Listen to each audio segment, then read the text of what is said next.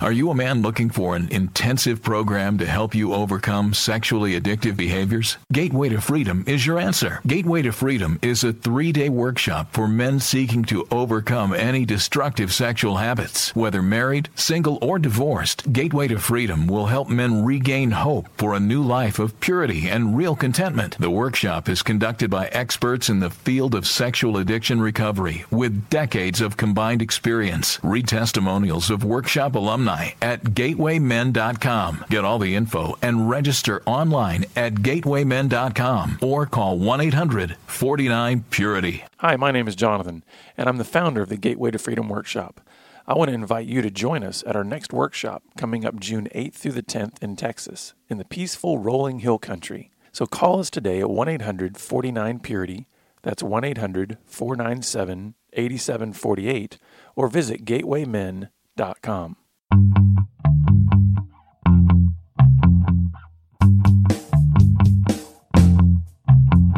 You're listening to Pure Sex Radio, training men, educating women. Brought to you by Be Broken Ministries. Visit us on the web at puresexradio.com. Good day, radio listeners. Welcome to this edition of the Pure Sex Radio broadcast. We're glad to have you here with us. My name is Jonathan, and I've got a friend here that it's been a long, long time since he has been on the program with us.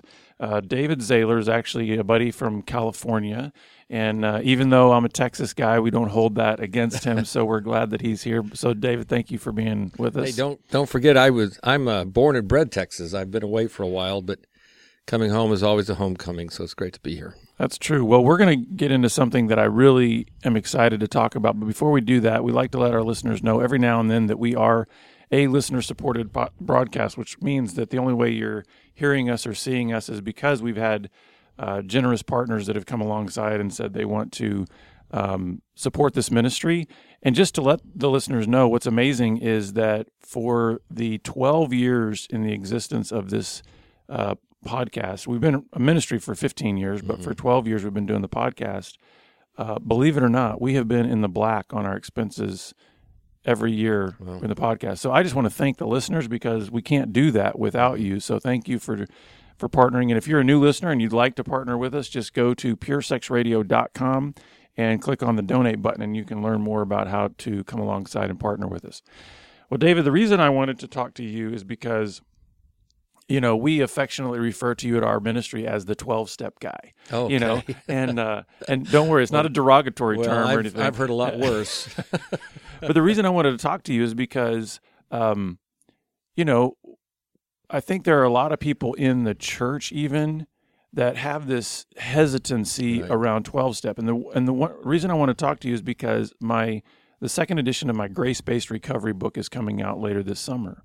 Mm-hmm. And there is this, as I was writing it, I realized when I'm trying to talk about a grace-based environment versus a performance-based environment, right, a lot of people, especially in the church, immediately jump to this conclusion that says, you know, because it seems like there's a lot of really, if I can put it this way, there's rigidity to the 12-step. It's like you just do this and then this and then this and then this, and you go from this step to this step to this step to this step, that some people might think there's no possibility for grace to be part of that process. Mm-hmm. So why don't you, first of all, just give a little bit of your history briefly to let people know just even what the 12-step process did for your own life, and then maybe we can get into this idea of not seeing these things as pitted against one another, a 12-step process and the grace-based approach.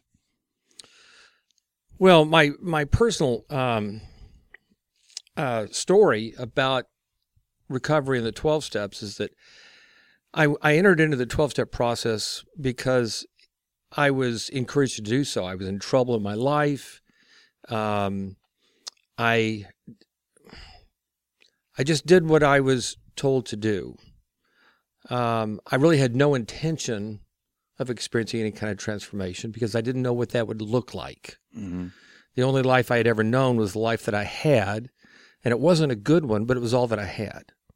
So my natural instinct was to hang on to that tenaciously, because without that life, I had no life. But my sponsor in Alcoholics Anonymous, and by the way, I came to know Christ through the influence of Alcoholics Anonymous, even though I had grown up going to church all my life.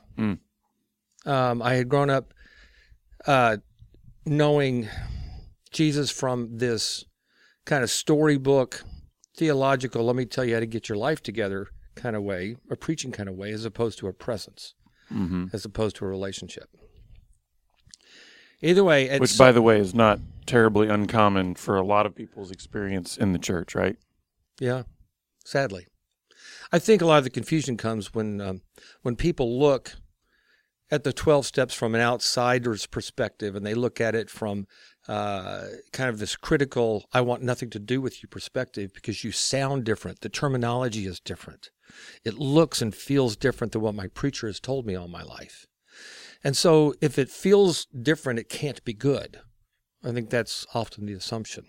And I think sometimes people make the assumption, and I don't want to get too far ahead here, but I think then sometimes people have so much trouble with just those first few steps because it's like, wait, do not be ambiguous about the higher power. Right. You know what I mean? So, and that makes Christians nervous. Let's just be honest. Right. But the thing is, I think Christians have to come to terms with something here. That they can have excellent theology, but have a very practically applied atheism about their life. Mm-hmm. And the fact that they can say one thing and confess or profess something and confess something, but it doesn't play out in the reality of their life. And so God, Jesus, is essentially no higher power. In the practicality of how they're living. Yeah, exactly. So the point of the 12-step use of terms as God as we understand him is God is not, at its most practical level, God is not a theological term. It's a relational term. Mm-hmm. And either God is God or he's just some religious mumbo-jumbo that you're talking about. Yeah. So let's talk about that. So obviously 12-step was hugely impactful in you even coming to understand if I can put it this way, the person of Jesus Christ, not just the idea of Jesus Christ. And then from that, how did you begin to understand how to, especially when you then started getting into ministry and using the 12-step process as your tool, so to speak? Right. How did you begin to help others to maybe have that same kind of encounter through that process to where it wasn't something where it's like, again, and we're going to get into hopefully helping the listeners who maybe have this idea that, listen, 12-step is sort of devoid of really spiritual things, and 12-step is just kind of rigid rule-keeping, and 12-step is just performance-based. Right. How have you helped others to maybe see that they too can find this relational presence with the Lord? Well, over the years, the first and foremost way that I've used where 12 steps have been, I've been able to make them helpful to others is by continuing to live out the principles myself on a daily, regular basis. The 12 steps are what's commonly referred to as a spiritual program of action. Mm-hmm. And it's the action step that really gives the breadth and the authenticity to our spiritual faith. Steps 1 through 3 result in a cognitive reframing to help us understand that, at least in certain areas of my life, I'm out of control. And me, myself, and I, we are hopeless to get this area of my life in control. And step 2 is, but I believe that God can bring me to sanity, can restore me, can bring health back to me. Now that's a challenging belief. On the one hand, there's hope there, but also on the other hand, there's an admission that, I'm just not out of control, but I'm sick, and I can't heal myself. Someone greater than me is going to have to do that. Now, there are lots of higher powers. Of course, there's God, the ultimate higher power, but doctors, therapists, support groups, friends, mentors, our churches, our recovery fellowships, these are all essentially higher powers because they can do things for us that we can't do for ourselves. Step 3 is where we make the decision. What do I want? Do I want to remain in this isolated, trying to pull my bootstraps a little bit harder to get my life together? Or am I willing to trust God and some other people to help heal me? So what do I want? It's the decision. Steps 4 through 9 are commonly referred to as the action steps. They're essentially spiritual disciplines. They're really disciplines that are pulled out of the Desert Fathers of Christian tradition, where we get honest with ourselves, honest with other people, and honest with God. And so it's a transformation of relationships. Mm-hmm. Because I'm not going to be honest with God if I can't be honest with myself. Now, I can talk all about that, but there's a transparency here with myself and with God and with you. As friends and recovery partners and as ministry partners, we know things about each other that not everybody else knows, and we trust one another in that. Mm-hmm. There's freedom in that.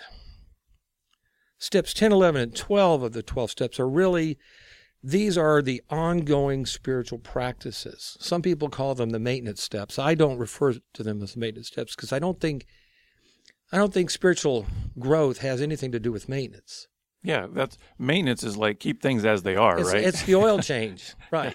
No, growth is you're moving forward. Growth is you're moving forward. It's taking these most elemental spiritual practices and principles for life change and human health and applying them to your life on a daily basis. I would almost, and maybe there are others that refer to it this way, but I would almost refer to those last steps as the legacy steps. Yeah. Because really what you're doing is you're seeking to regenerate this in other people. You're seeking to pass this along and not... Well, that's true. I found in my experience that the passing along is something that happens naturally, and my intention really has to do with the day-to-day care of my own spiritual condition, because while I don't look at pornography anymore, and while I'm not out chasing and sleeping with a bunch of women anymore, I'm every bit as much of a sinner today as I've ever been. Mm-hmm. And this is one of the most essential aspects, I think, in recovery, and it's a natural outgrowth of a 12-step process is to see how God heals us in these areas of addiction and brokenness, so we can say. And yet at the same time, I've come to appreciate and come to terms with and even learn to value the fact that I'm a sinner. Mm-hmm. And that drives me, compels me, and it even calls me to an ever closer relationship with God. That is a great, I think, transition to now start talking about grace, because what you just said is what grace is all about. Yeah. See, I think where we have a problem in the church sometimes is that we front load the gospel to a person with grace. Right.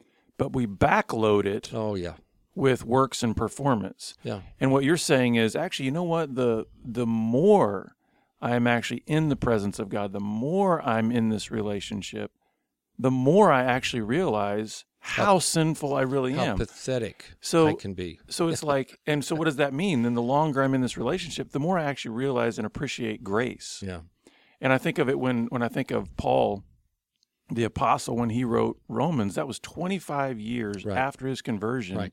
And in Romans 7, he talks about all this present tense language with his struggle with sin. Mm-hmm. The things I don't want to do, I keep on doing. Right. Sin is always with me. Right. And and then he's like, who will rescue me from, wretched man that I am? I mean, but his conclusion is the same that he had at the beginning of his walk, which was Jesus Christ. So what would you say to the listener out there that is really struggling with this idea of wanting to toss out 12-step, kind of throw the baby out with the bathwater, in the sense that I can't see the possibility of God's grace being part of that process? Right. How would you help that person maybe understand that better? That's not the way it has to be. Right. Well, I think that whether it's the 12-step disciplines, if you will, mm-hmm. The 12-step journey, if it cannot be done in a void. And just because you're around a bunch of other people does not mean that you're not in a void. One of the crises, I think, in Christian culture, in kind of our churchianity, And you spoke about it, how we kind of front load the gospel message with grace to kind of get them in the door, to get them to straighten up and talk right and walk right. Or just to trust Christ, right? Trust Christ, yeah, and get them to whatever it is, sign the card or sign up for the new believers class or whatever. And then, okay, now God's redeemed you. Now continue to live like that and, stay straightened up. Yeah, don't screw up anymore. That's right. And, stay flying right. Mm-hmm. I mean, I think many of us have actually heard people say almost those exact words to us. And we go, okay, yeah, this time I'll really stay on track. And in the back of our heads, we kind of feel the click of the hammer of the gun pulling back, like I'm getting ready to shoot myself in the foot again. Mm-hmm. And then how safe is that environment when we do fail? Right. That's where then I think shame takes over, right? Because then we go, wait a second, I had the assumption that this wonderful grace of God that brings me into this relationship with this person, Jesus Christ, is now going to solve everything and I don't have any more problems. I'm never going to fail again. Right. And so if that's the assumption or the paradigm that's being created in that environment, right. When, not if, but when you do fail, right. Who do you go to? Right. Well, I love to go to, in fact, my world is full of people who are well-practiced failures. Yeah. I always tell people. I feel best around them. I joke with some of the guys when we do our workshops and things like that. I'm like, why are we so afraid of failure? We're great at it. Yeah. So I think we're afraid of success. I think we're actually afraid of succeeding because that's more unfamiliar but not to only us. that, but failure is the preparation. Mm-hmm. Okay, that's the preparation that teaches me and gives me the understanding so that when successes are developed, that's God in me. Yeah. That's the hope of glory. Yeah, because then when there are successes, you know who to actually give the credit to, That's right? That's exactly right. And it's right. Yeah. Well, and back to your question on the 12-step practice, I think people, if we look at the 12 steps from an outsider's perspective, or just, from this position of being locked in a void, if it just, because the language is different, and face it, we don't like language that doesn't sound familiar. Mm-hmm. I think one of the toxic things about the churchianity bubble is that we kind of learn to speak a language, so we're just run a bunch of parrots that are running around parroting what the preacher said. Right. That we have to be willing to say, okay, I'm going to learn a different language. And also learn to rub some shoulders with some people who experienced the grace of God from a different perspective in a different way. Mm-hmm.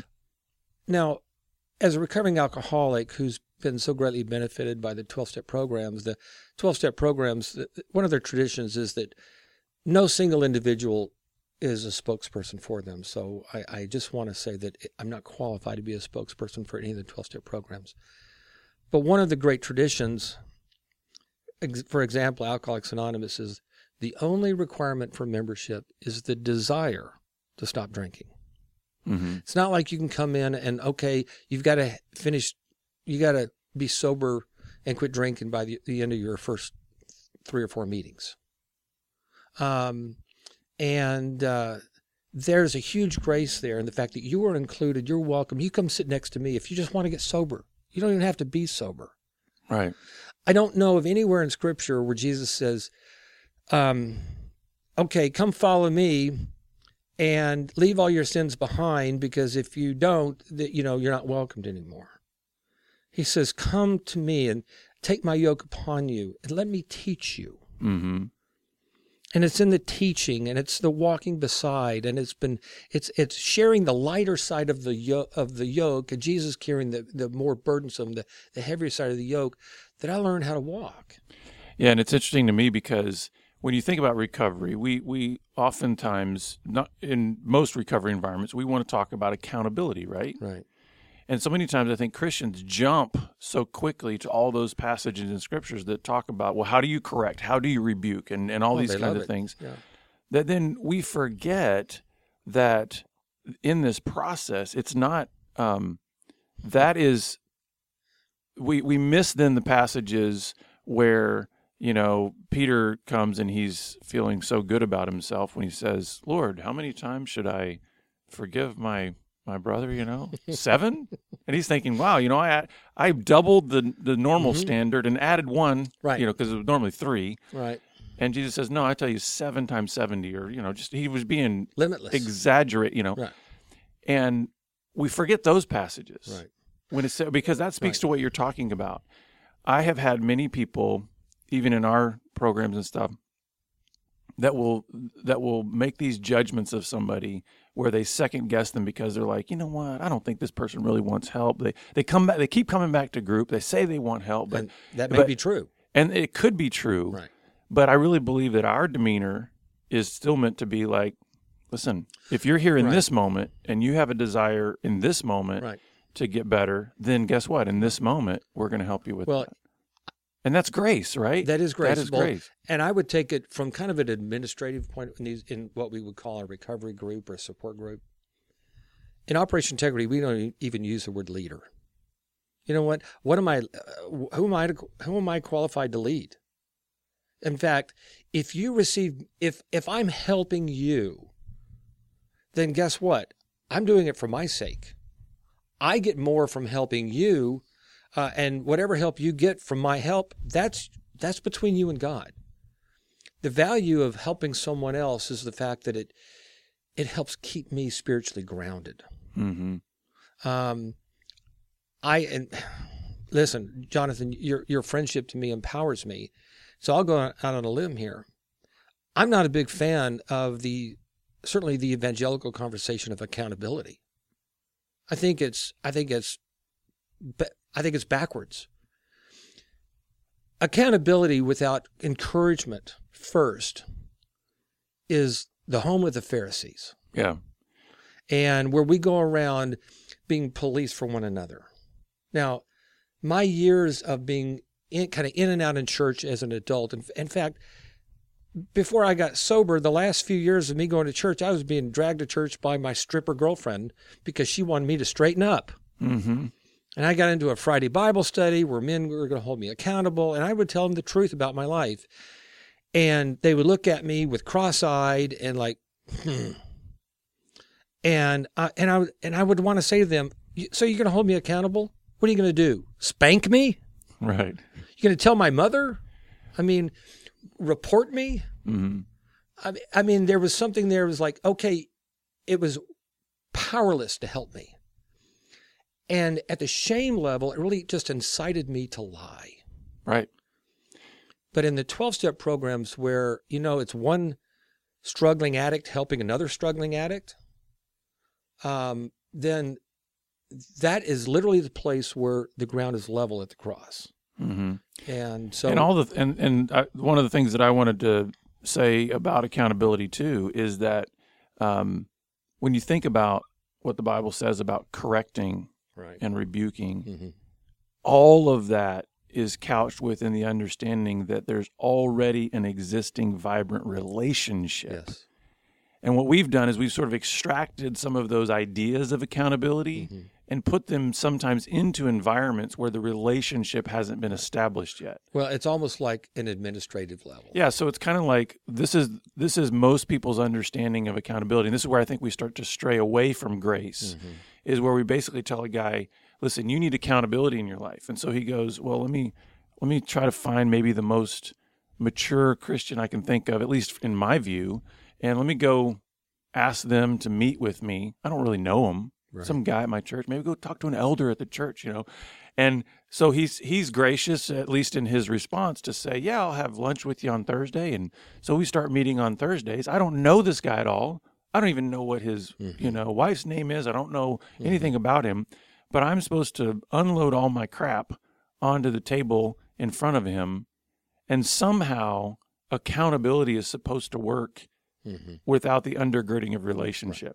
Right. And it's like, I actually want to hear, this is a little bit of a sidebar kind of conversation, but I want the listeners to hear that you cannot have real accountability. You don't have the right to speak terms of accountability into another person's life if you don't first have the relationship. Right. And so I think that's important to at least say, because it's not, again, we don't throw the baby out with the bathwater saying there's no type of accountability in recovery or anything like that. But the way we go about it, we've got it upside down. Well, and I think because I hear what you're saying in the sense that, what are you supposed to do? Spank me? Sometimes we don't know what the process looks like, but but I think it is important to realize that if we do have a relationship, we know each other, we're doing life alongside one another, and I see you heading for the cliff. Right. I see patterns in your life. Right. Then I am actually obligated as your brother in Christ to come alongside in a way of gentleness, but also directness, and say, hey, David, listen, man, I'm seeing some things and I want to share them with you, and I need to see if you're seeing them too. Is this why I'm here, by the way? And, no. Yeah, we'll do that off camera. Off mic. Yeah. Well, I hear you speak to the essential aspect of credibility. And as I work with other folks, and as we equip people in Operation Integrity, it's the training has to do with helping people find their footpath and stay loyal to the footpath that God is guiding them on. If they stay loyal on their own footpath, they will be infinitely helpful to countless numbers of other people. Mm-hmm. If they lose sight of the fact that their process is most essential to them, then their ability to help others starts withering very quickly. And this is one of the strengths, I believe, of the 12-step process, is that it leads to process. If people think in terms of product, then it's now some sort of commercialized endeavor, and the human experience gets trampled. And also then it becomes just a test to pass. Exactly. Right? I've passed the program. It's the boxes that have to be checked. And that's again, circling all the way back around to the beginning, that's how I think a lot of Christians view the 12 steps is I've checked off step 1, I've checked off step 2, I've checked off step, and like you're done with it. So let me speak to that. That's because that's what they know in their own life. And that's what we've taught in the Americanized kind of entrepreneurial churchianity. Mm-hmm. Now, as you know, as my friend and ministry partner, I'm not a church insider, and I don't mean to be offending people. And I work with churches, and some of my dearest friends are clergy. But kind of it's the church kowtows to the American consumerism because we want people to show up. Mm-hmm. Yeah, butts and seats, right? Butts and seats. And so you have to put on the show, whether it's the right kind of sermon, the right kind of, building and ambiance, the right kind of music, and the programs. And we have the 6-week evangelism class, and we have the 12-week, get your finances in order class. We have, the apologetics class. And so really our Christian training is not about life process. It's not about life journey. It's about being a community college labeled for Jesus. Mm-hmm. That's evil. And boy, I hope I'm not running your podcast here, but the issues of addiction, especially in the areas of the most intimate areas of our lives related to our sexuality. And I believe that when it comes to addiction, probably in our culture, food addictions are probably the most prevalent, and sexual addictions are right behind it. Mm-hmm. And these are connected to our most essential aspects of human beings because they're not outside of ourselves. As an alcoholic, the day I quit drinking, I started to get better. Now, the day I quit looking at porn doesn't mean that I'm healing in all the areas of my sexual woundedness, because my sexuality is bigger than just the pornography or the girl chasing. It's who I am. Yeah. And so the calling is not to a product, it's to the process. And so then to wrap up here, we're almost out of time. How would you then say grace integrates into that process?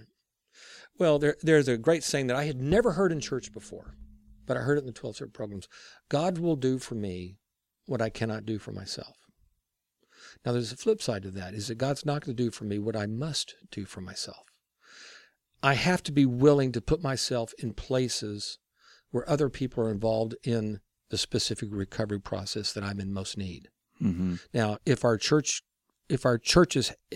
particular church has essentially a grace-based program, and I'm always a promoter of the 12-step process, to help me face my addiction to porn and to my own sexuality, then great. If not, go find the place and get yourself involved. And in smaller markets, sometimes you have to do it through an online and listen to podcasts, but start connecting with other people in the process where they are simply putting one foot in front of the other, putting themselves in the place where the grace of God rains down. Mm-hmm. So we're out of time, but why don't you tell the listeners about your ministry, how they can get connected, and that. OperationIntegrity.org is the website.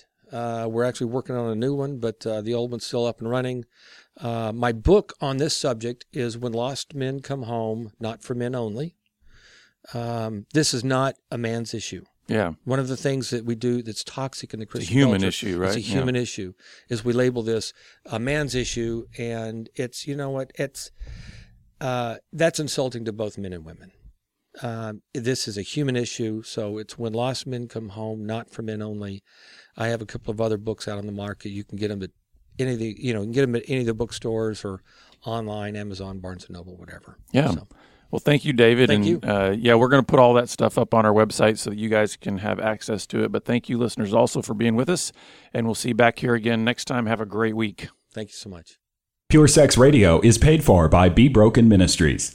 Visit us online at puresexradio.com.